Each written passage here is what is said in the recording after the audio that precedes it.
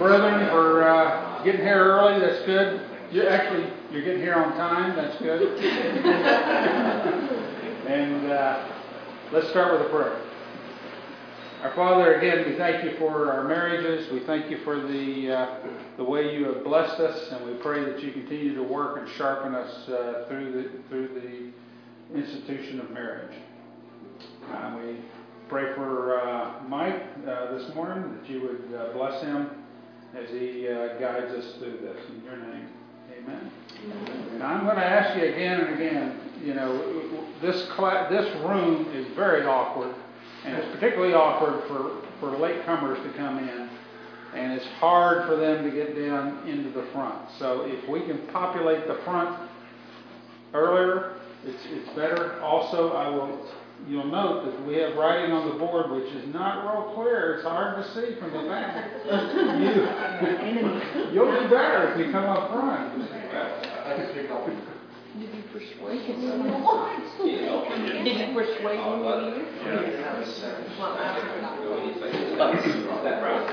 Thank you all for attending.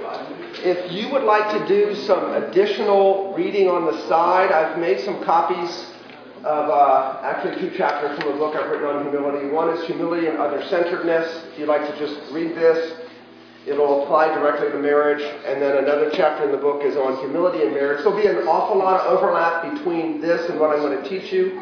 But if you'd like to do some supplemental reading, these are here for your edification. Let's start with this chart that is on the board here. And it sort of describes one of the saddest things I've ever seen or anyone could experience. And that is 2 people filled with bliss on their wedding day, right? This is the happiest day of my life. That's often how the wedding day is crafted.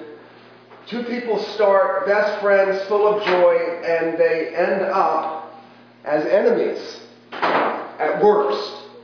They might end up in divorce. I've done north of 120 weddings in my pastoral career, and sadly, every wedding starts with this. Everybody's ecstatic and exceedingly happy to be married. Some, in fact, have ended down here. So it raises the question, what happened? How do you get from bliss and best friends at the altar, so to speak, to bitter enemies? How do you get there? And I ask the question because all of our relationships are potentially on that trajectory if we're not doing the kinds of things the Bible says to prevent that. And so let's just diagnose it. Here's the sense of the diagram.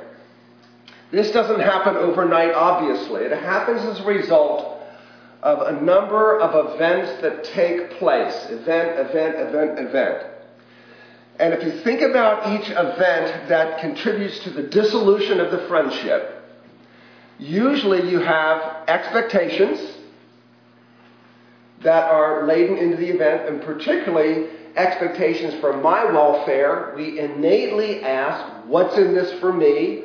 Unless there's a work of grace keeping us from asking that question, the gospel frees us to be other-centered, so the way relationships actually are designed to work by the Lord is, if we're both asking what's best for you, good relationship is going to result. But innately, we're always thinking, what's in this for me? There's expectations and events that are critical to fracturing the friendship.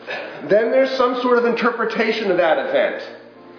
Actions, words, motives. Usually we're interpreting things that go on. And then down below, if there's poor communication, which could take the form of not talking, saying hurtful things, assigning motive, or accusing, this event then greases the tracks sliding down this slope toward a bad relationship. Okay? So you have expectations, some sort of interpretation. Hey, I expected you to act this way. Why did you do that? And then assigning motive. If that event is not well processed by the couple, it becomes a rock in that sack that eventually collapses you. Okay? And then through the course of these events, what often happens is a narrative develops and you craft a mental image of that other person. And obviously, if the relationship's going downhill, that is a negative view of that person. And another negative event, another poorly resolved conflict just cements that narrative in your mind. So you begin to expect the worst from that person. So this narrative frames how you treat them with decreasing vulnerability. Who wants to be vulnerable with someone that's hurting you? With increasing bitterness and often increasing manipulation. People will only sustain so many of these without beginning to manipulate to get their way, because we're innately wired to want our way, self-protection. More about that later in the class. And again, the farther this goes down, the harder and harder to reverse this. And Satan sits on this. When your marriage is in a downward spiral, Satan sits on that. He just loves that because of what's at stake. A beautifully lived marriage, effectively gospel-resolved events like this reveal the glory of God, which Satan can't stand. Okay, so this is a terrible. So what you want to do is you want to diagnose at each of these events, diagnose those events with these questions. Was I for you in the way I responded? Was I acting in Jesus' name? Was the cross my motivation in the way I treated you at that event? Could I be the problem? Humility always stops and asks, could I be the problem? Was I motivated by pride or humility in my attempt to deal with this event? And in what negative way did you experience me? Pride doesn't ask that question. Pride doesn't care. Pride is sort of blind to the impact we have on other people. But humility asks, okay, this event that wasn't good for our relationship, how were you experiencing me in a negative way, in a less than edifying way? These are the kinds of questions you tease out to diagnose these kinds of events. So may the Lord save us from this. Now, if you're a Christian and you're committed to your wedding vows and you're a member of a church in good standing, all that stuff, Lord willing, it never gets here. But you sort of get on this slide here and you just end up, what did we say last week? 2 ships passing in the night. And that's not what the Lord has for our marriages. Okay? So before I transition to the handout, thoughts or questions or observations about this? What am I missing? What would you want to add, subtract?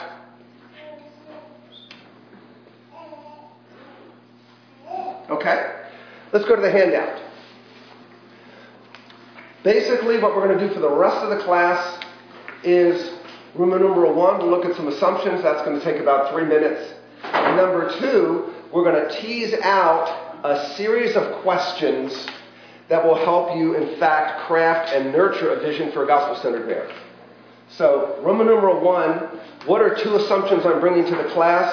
I suspect you'll agree with both. The first is a biblical vision of anything is seen through this lens: creation, fall, redemption, and recreation. I suspect most of you know that. If you've been at Wallace for any length of time, you've been taught that, you believe that. You assume that your Bible teachers and preachers are looking at Bible texts through this lens. As you read the Bible, you've been taught to look at the Bible through this lens.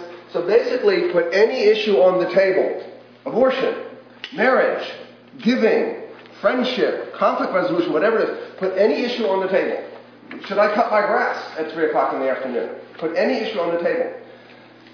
We seek to understand the biblical perspective on that issue through this basically it's bifocals. Creation. What does the fact that God created everything say about this issue? How is it designed to function? One thing we're going to look at today about marriage is God designed marriage. We learn a lot about it from Genesis 1, 2, and 3. This is a fallen world. How does sin affect that issue? How does the doctrine of sin and our fallenness and our selfishness affect my understanding of it? Thirdly, Jesus has come to do something about sin. So we always want to look at every issue. How does the work of Christ, how does the power of the cross, how does the lavish grace of Jesus change or help or mitigate that specific issue? And then finally, is there some aspect of this issue in the new heavens and the new earth? Recreation. And it looks like we've got one chance at marriage. As I read the Bible, it doesn't look like there's going to be marriage in heaven. So we get one chance at this. we got to make it good, don't we? Okay, so that's one assumption. A biblical vision of anything is seen through this lens. And number two, fuzzy vision produces frustration. This is a thesis I'm working on. Most marriages lack a clear vision of what they're trying to accomplish, so they accomplish little more than what happens when you shoot from the hip. Now, this would be me when I got married. I didn't read books on marriage. I didn't see counselors on marriage. I just shot from the hip. Oh, I got this, right? And when you try to pull off relationship on your own terms and your own strength, you're running against this fact. Number one, your strengths are too weak for you. Your weaknesses are too strong for you. You can't shoot from the hip. Marriage is too hard. Anytime you put two sinners under one roof, seeking to live together in intimacy, human beings can't pull that off in their own strength, on their own way. They simply can't do that. Okay? Those are my two assumptions. And I'm going to move on to the series of questions now. We'll spend the rest of the course asking, unless you wanted to make any comments on A and B under Roman numeral number 1.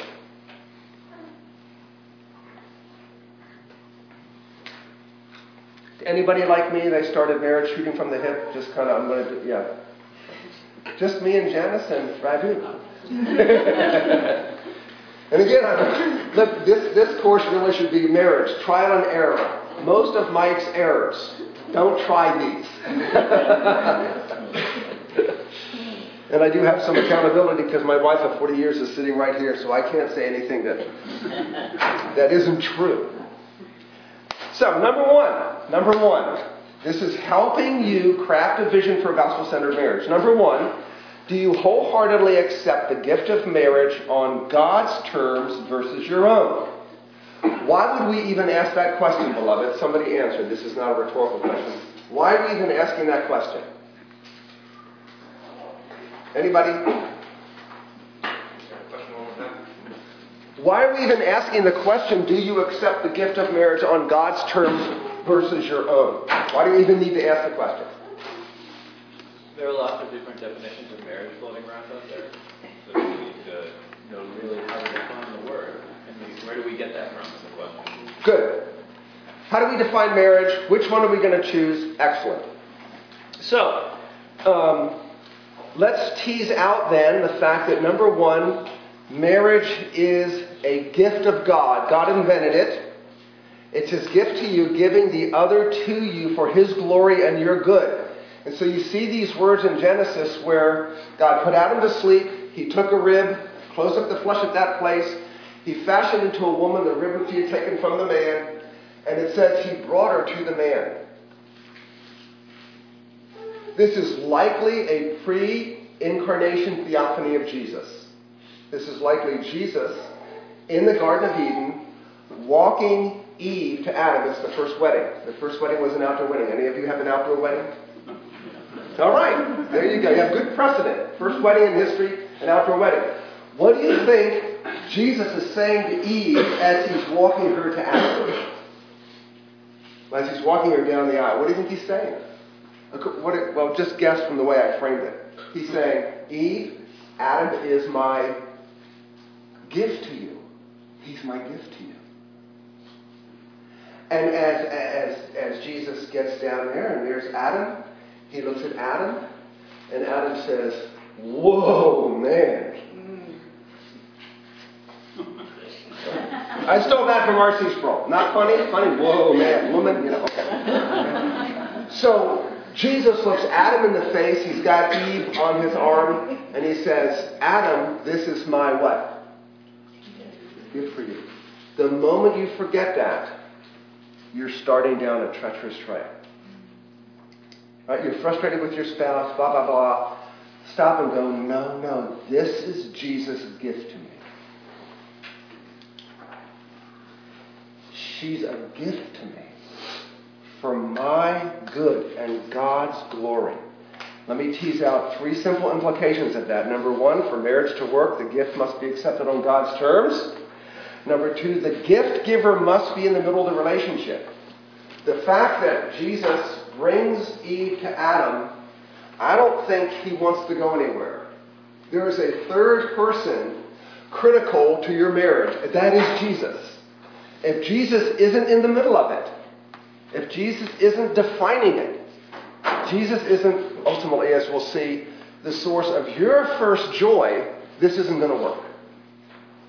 Jesus has to be in the middle of your relationship. Third implication, stay humble and be thankful. So this is the only allusion I'll make. I won't do it in the service, but my Virginia Cavaliers won the national championship in basketball on Monday night. Wahoo wah. It took me 10 minutes. Chris, they had bet over and under. How long is it going to take Mike to mention this? So, but what did their coach, Tony Bennett, who's an extremely committed Christian, he goes to the PCA church in Charlottesville, what did he tell his players after the game? He said, look each other in the eye and stay humble and grateful. That's the kind of man Tony Bennett is. Those are really good words for husbands and wives. Stay humble. This is God's gift. And grateful. You don't deserve this gift. You don't deserve your spouse.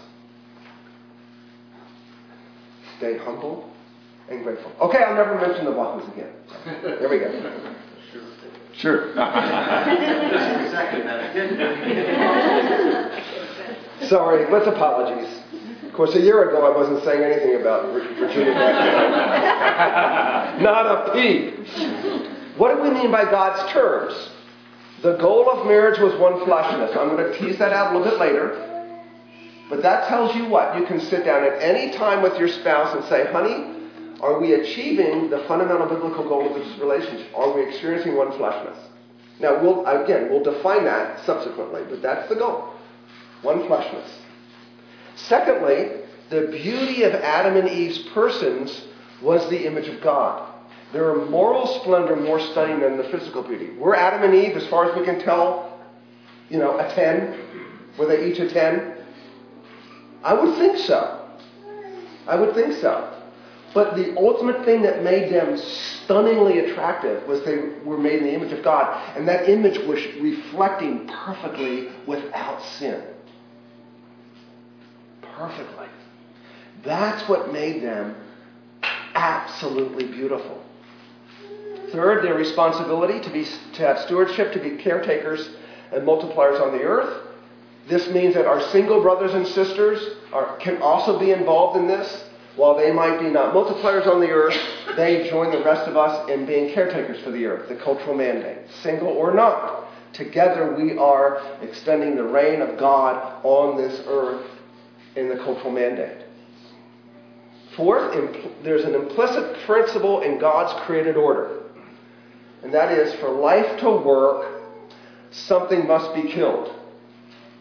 So here's the Garden of Eden. What do we know about the Garden of Eden in terms, before the fall, the Garden of Eden is pristine, it's pure, everything's perfect. There's a probation given to Adam and Eve. Guys, enjoy me, live under my reign. Just do one thing I'm not. Enjoy everything, just do one thing. Just don't eat of that tree, and everything will be fine forever. By virtue of that command, that meant there's a principle inherent in an unspoiled creation, a principle that for life to work, something must be killed. In this case, they must kill any propensity in them, any desire to disobey God and eat of that tree. Right? For life to work, something must be killed. That's in a perfect, pristine creation. For life to work, something must be killed. You know the rest of the story. They rebelled against God. The principle is still in effect. For life to work, what now must be killed? Sin. And again, when the liar came, when Satan came, lying and deceiving and tempting, what should they have done? Killed him. Kill the lie or kill the serpent. Get out. You've got no place here. You liar. They didn't do that. So now we're all under the dominion of darkness until we're transferred from that kingdom into the kingdom of light and the beloved Son. So for life to work, for relationship to work, something must be killed. What is it? Sin. Sin left unchecked eventually ruins relationships like letting a pound of air out of your tires once a week. Eventually, 30 weeks later, you got flat tires. And I fear that many marriages aren't totally flat, but they're like 10 pounds of air and you're just kind of, but not experiencing the buoyancy, the inflated joy that God has for your marriage. So that means for relationship to work, sin must be killed. You can't not deal with sin in your marriage. So here's an irony. Life in marriage comes from death. Death to sin. Dave Harvey, I believe he pastored over in Gaithersburg at one of the Sovereign Grace churches. Dave Harvey wrote a book on marriage called When Sinners Say I Do, and he uses this wonderful quote from Thomas Watson. He's one of our wonderful forefathers in the faith. Thomas Watson said, "Till sin be bitter, Christ will not be sweet." Isn't that great? Till sin be bitter, Christ will not be sweet. He parlays that into this statement on marriage. When sin becomes bitter, marriage becomes sweet. Whose sin? Your own. Now, naturally, you're going to find your spouse's sin more bitter than your own. And that's a really good guarantee you're going to go down this track. But when your sin is more bitter to you than your spouse's, and, this is important, and you are going to Jesus for that sin and experiencing the sweetness of his love, now you got a fighting chance in your marriage. But let's be warned. Marriage will not work unless sin is being put to death. Start with yourself. Start with yourself. Marriage done on God's terms, for his glory. God invented marriage to glorify himself. So the unity in human relationships, not least in marriage that God is looking for, glorifies God. How? It is a reflection in the physical world of what is unseen in the spiritual world, and that is the glory of the unity that exists in the Godhead, Father, Son, and Holy Spirit, ever delighting in one another. Pure, unbridled love. God says, I want that seen somehow on this earth in the unity of a marriage relationship. They're utterly committed to each other, right? Of course the Godhead is. And in the relationship, two people utterly, and it can happen in our friendships as well, but specifically in marriage. The glory of God, the unity of the Godhead reflected in our marriages, and then you probably know from Ephesians 5, our marriage is to be a picture of Christ's love for the church. That means your marriage is not first about either of you. In Ephesians 5, Paul calls it a mystery, because in the garden this fact was hidden. Now it's revealed in the New Testament. Okay? The fact, Paul calls it a mystery that this kind of marriage reveals the glory of Jesus' love for the church. It isn't evident in the garden. It becomes evident through the New Testament. So ask yourselves, is our relationship on a Christ-exalting trajectory or a relationship-exalting trajectory? That's going to require a lot of prayer, isn't it? A lot of thought, a lot of putting the brakes on. Are we primarily seeking our own happiness or Christ's glory? I entered marriage seeking, I was a Christian, but I entered marriage seeking my own happiness. And if I do, I'll find neither my own happiness nor Christ's glory. Seek to glorify Christ, you'll get that, and your happiness as God chooses to give it to you. If the Lord should be pleased to give you by his grace a deeply enriching and satisfying marriage, it will be solely due to his goodness and mercy. Stay humble and grateful. Thoughts before we move to the second question raised in a series of questions to help you tease out a vision for a gospel-centered marriage. Got to do it on God's terms, and they're good terms. Any thoughts, questions, comments? Number 2, what are the principal reasons you chose your spouse? So for those who are married, I'm asking you to look back, think back, to when you were dating and you made that decision, let's get engaged, let's get married, what were the reasons driving that? For those of you who aren't married, the question becomes this. Why do you want to marry this person? Why do you want to marry this person?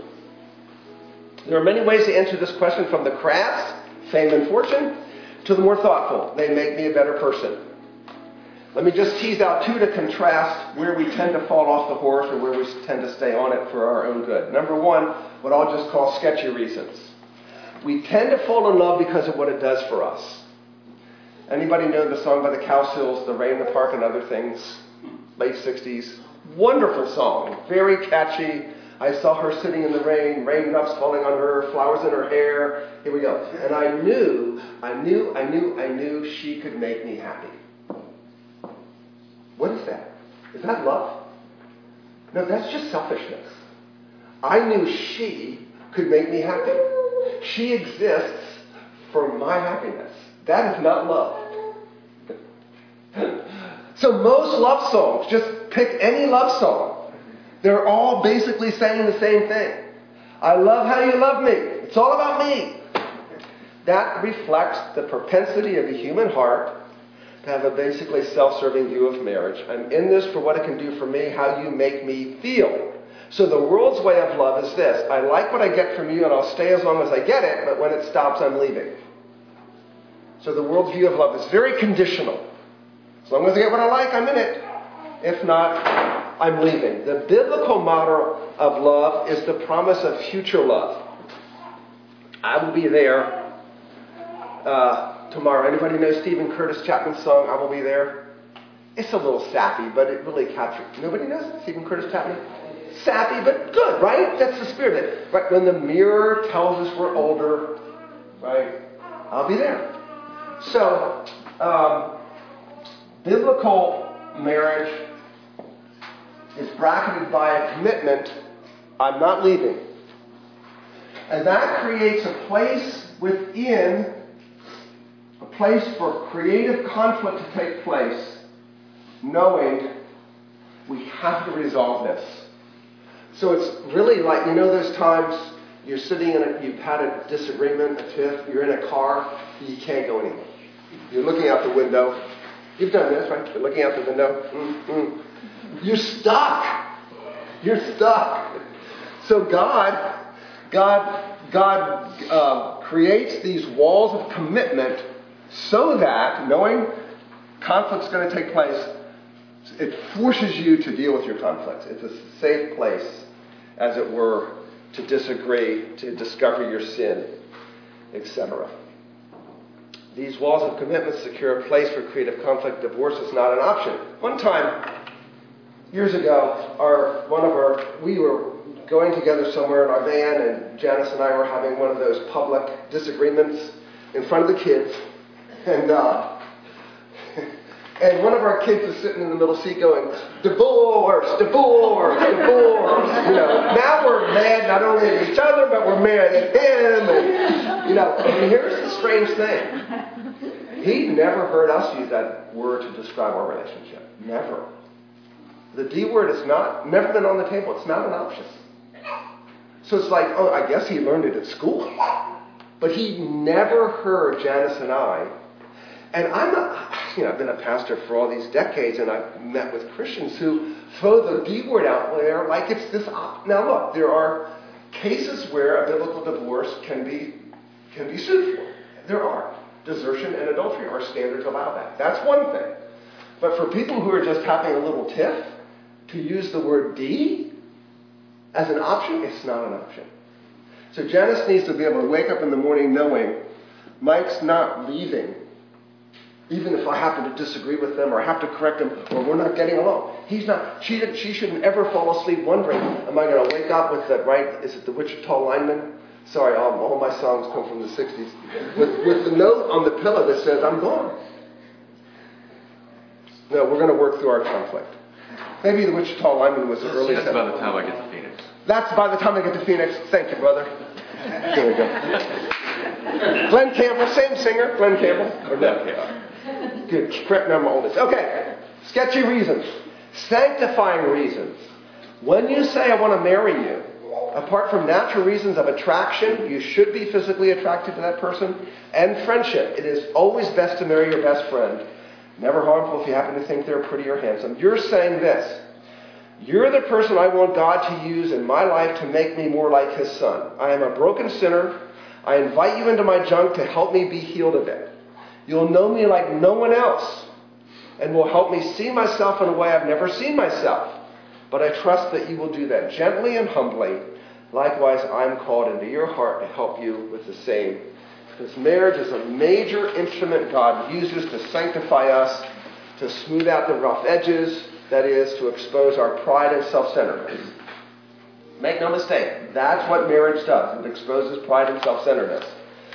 God uses an intimate ally in this work. That's why trust is critical, because you're going to tell me I'm wrong, and I don't naturally want to hear that. And only if I deeply believe you have my best interests at heart and not first your own, will I be willing to be vulnerable and humble. Okay, so marital happiness, how well you manage sin. Basically, marriage is about how well do you manage sin. Your own, sin in the other. How well do you manage it? Poorly managed sin, this is what you get. Bad. Okay, so we got to become good at managing sin. Thoughts, questions, observations before I move on to question number 3.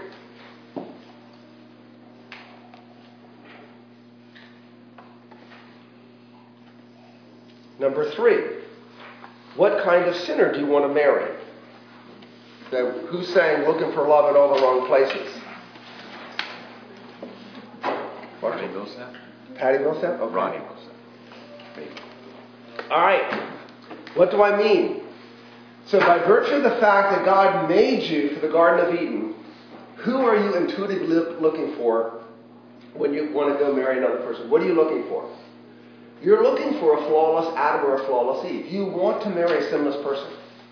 You want to marry someone who will meet all of your desires and needs perfectly without any hassles. That's what you want. That's okay, as it were. That's what you were created for. Don't apologize for that. The only problem is that person doesn't exist this side of the fall. So you need to adjust your expectations. And guess what? You're not that person. I might want to marry an Eve without sin, but I am not an Adam without sin. I'm an Adam with a whole lot of sin. Be humble and grateful. So, what kind of person do you want to marry? We all want to marry a perfect person who will flawlessly meet our every need. Again, let's think about what frustrates you in your relationship. You're not getting what you want. Isn't that proof? Unfortunately, there are only sinners to marry in this life, and you are one of them, but don't you know that? You expect to marry a perfect person. Do you expect to be perfect yourself? So let's tease it out here. All right, anybody say goodbye to this diagram? There are only 2 kinds of people in the world. Those who are big sinners and know it. Those who are big sinners and don't know it. Big sinner, know it. Big sinner, doesn't know it. What kind do you want to be married to? You want to be married to the kind that knows they're a big sinner, right? If you're married to someone, look, everyone's a big sinner. Everyone is. If you don't know it, you're going to be treacherous to live with. Among those who know they're big sinners are those who are doing something about it and those who are not doing something about it. Would you like to be married to a person that knows they're a big sinner but is doing nothing about it? Would you like to be married to that person? That'd be a living hell. Right? You know you're a big sinner, you're doing nothing about it. What arrogance, what pride. The relationship's going to be all about them. You're going to be walking on eggshells. This is a gong that one. Among those in the world who know they're big sinners and are doing something about it are those who are using the law as the primary answer to their sin, or those who are using the gospel.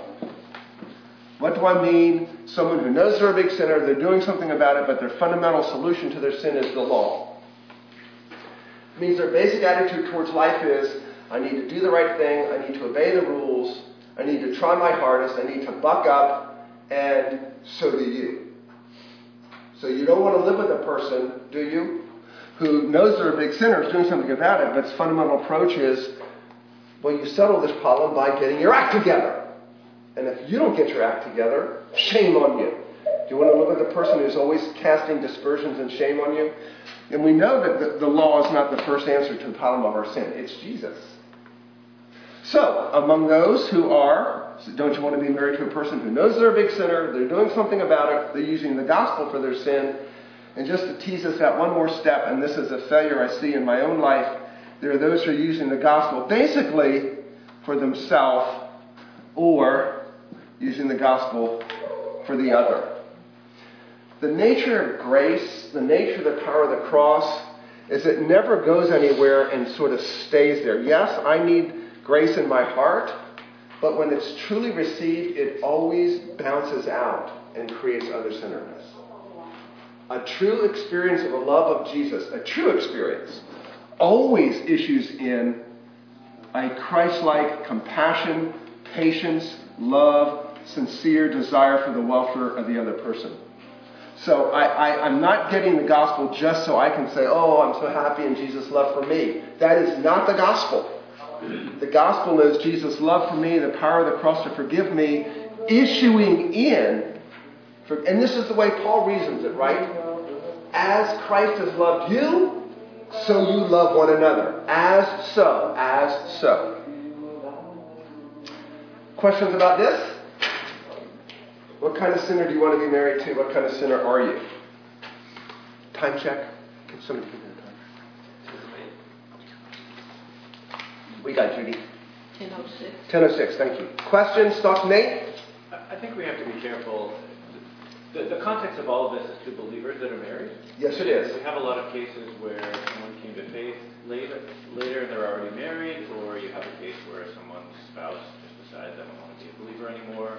And so we have to be careful, I think, with the context that we put all of this in, because there's still goals of a marriage for them when your spouse is not a believer. And so It doesn't mean that you're... Like, all of this is great if you have two believers, but there's a lot of people that don't have that. Yeah. And so what's that supposed to look like? And if we say that your marriage is not a success, if Jesus isn't in it, well, there's... People might have a motivation to say, well, I shouldn't be in this, or any number of things. So I think we need to keep that perspective in mind as we go through all these things, that there's marriages that don't fall into this paradigm. Yeah. So I am speaking to what I assume, and this isn't everybody, that are two believers. Thank you. And there's a greater context. Greg? To me, this is a descriptive paradigm, right? It still exists if the other person isn't a believer, right? It's just they may not know they're a big sinner, and they will not, right? And you won't be able to exhort them to do these things either. Right. Right? That's right. The corrective actions are different. Right. But that doesn't let you off the hook if you're the drug leader. Doesn't. It just sets the example. Yes. Set an example. That's right. Well, the Bible says that the believer spouse sanctify the unbeliever spouse. And I'm sitting here, I'm listening to this chat, and I'm both believer, but I'm also thinking about friends and family that they chose to marry the big sinner that they're going to know. They chose to marry an unbeliever. And there are consequences that comes with that. It's very clear, and it sucks sometimes, but there was a choice you made before. Yeah. And sometimes, Nathan has a point, sometimes you do become a Christian after you're married, and I guess that's what Paul says, that spouse sanctifies the other one and sets an example. Yeah. It's harder, trust me. So let's finish with, thank you all. What is your fundamental approach to life? I'm just stealing this from Tim Keller's preaching. Since we're talking about sinners, among us sinners, there are essentially three ways to approach life. One, be your own person. He calls this the progressive. This person is self-absorbed and self-reliant. Everything must be about them. Their spouse exists to fulfill their dreams. They want to be served. You can name the name of Christ and still functionally live this way. You can still functionally live this way even though you name the name of Christ. To be a good person, this person sees himself as basically good. Bad people are broken. They relate to others based on the law. They tend to be demanding and judgmental. And thirdly, be humbled by grace. And B is the legalist or the moralist. Be humbled by grace is see the Christian. This person knows they're broken. They're desperate for grace. Because they know that, left to themselves, they will inflict injury on others. So they seek grace, are humbled and grateful to receive it, and are serious about pursuing life controlled by the Holy Spirit, bearing the fruit of love, patience, compassion, etc. So, and we probably can drift between these even in our Christian experience. We sometimes can act more like a moralist than not. Sometimes act more like be our own person than not. But where we want to land our feet for the sake of our marriages and the glory of God is be humbled by grace. Maybe I've got 5 more minutes? 5 more minutes. Let's move into number 5. Give you something to think about then for a week. Are you convinced that humility is the indispensable ingredient for marital harmony? I am. I don't think really anything in the Christian life works without humility, and not least marriage. Marriage is plagued by this, from the start, by this fact. What most beautifies us, humility, we least desire. What most soils our hearts, pride, we least detect. As a rule, because of the nature of indwelling sin, we least desire humility, and pride is something we least detect. We tend to hide from ourselves our pride in the way it works. So will you consistently ask yourself, are you ready to change the way you view yourself? So when you get married, you're going to have to view yourself in a new way, because you're going to see stuff you never saw. What are you repenting of on a regular basis? What would the humble person be repenting of on a regular basis? Their pride. Oh, that was selfish. Oh, that was self-promoting. Oh, that was self-justifying. So that's a really healthy place to be, to recognize those things, because unchecked, what are those things going to do to the relationship? Kill it. You either kill that or they kill the relationship.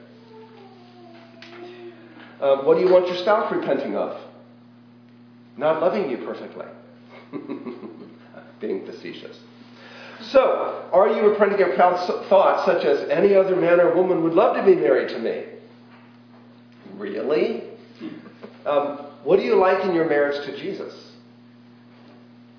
So one person told me years ago, the way you treat your spouse is essentially the way you treat God. Because, they come from the same organic heart. The way you treat your spouse is the way you treat God. Something to think about. Therefore, are you planning to struggle together against sin, starting with yourself? Will you start all criticism of the other with this conviction? My sin against God is far worse than anyone's sin against me. Will you be honest about the log in your own eye, being suspicious of your own motives, inspecting your own sin, before you seek to take the speck out of the other's eye? That's that whole paradigm in Matthew 7. Why do you see their speck, but you're blind to your own log? How can we be blind to our logs and be good speck seekers? Pride. So you're really never healthy helping another one with their sin till you see your own logs. So you ask the question, am I ruthlessly as critical of myself as I am of other people? If you're not, don't go criticizing. You won't get the right answers. You won't see clearly. Am I more interested in helping them or condemning them? And look, if you're interested in helping people, you need to help them see their sin. That's part of it. That's love. You can't not deal with sin in the relationship. That wouldn't be loving. So then, considering how pride and humility are contrasted, and maybe we'll end, is it 1:15 now, Rock? Almost. Let's see. You can study these on their own. I'll just say these and then we'll be finished. The humble don't want to be proud. The proud don't want to be humble. The humble see their pride and they loathe it. The proud see humbling and loathe it. The humble don't recognize their humility, as a rule. As a rule, the proud don't recognize their pride. The humble boast in their weaknesses. The proud despise their weaknesses. The humble long for what God wants. The proud long for what they want. The humble weigh their impact on others. The proud weigh others' impact on them. The humble sorrow for their lack of gratitude. The proud seek gratitude from others. The humble look to God for help. The proud help themselves. The humble can initiate critical self-evaluation. The proud avoid it but criticize others. The humble grieve over their own faults. The proud obsess over others' faults. The humble are content to promote others. The proud long to be promoted. The humble see all possessions as a gift. The proud feel entitled to their possessions. And the humble know they fare better than they deserve. The proud think they deserve better. So think about those things. Try to locate where you are and ask Jesus to move you from the proud to the humble side. Let me pray for you. Thank you, Lord, for my brothers and sisters. Thank you for their interest in this subject. Would you satisfy their desire to know more, to see their relationships more mirror the glory of the unity in the Godhead and the glory of Jesus' love for his church. Now equip us with your Spirit to worship you, to bring you honor and glory and praise, something of the adoration that is due you in our service together. Care for, help, and heal our marriages for Jesus' sake. Amen. See you next week. We'll pick up right here.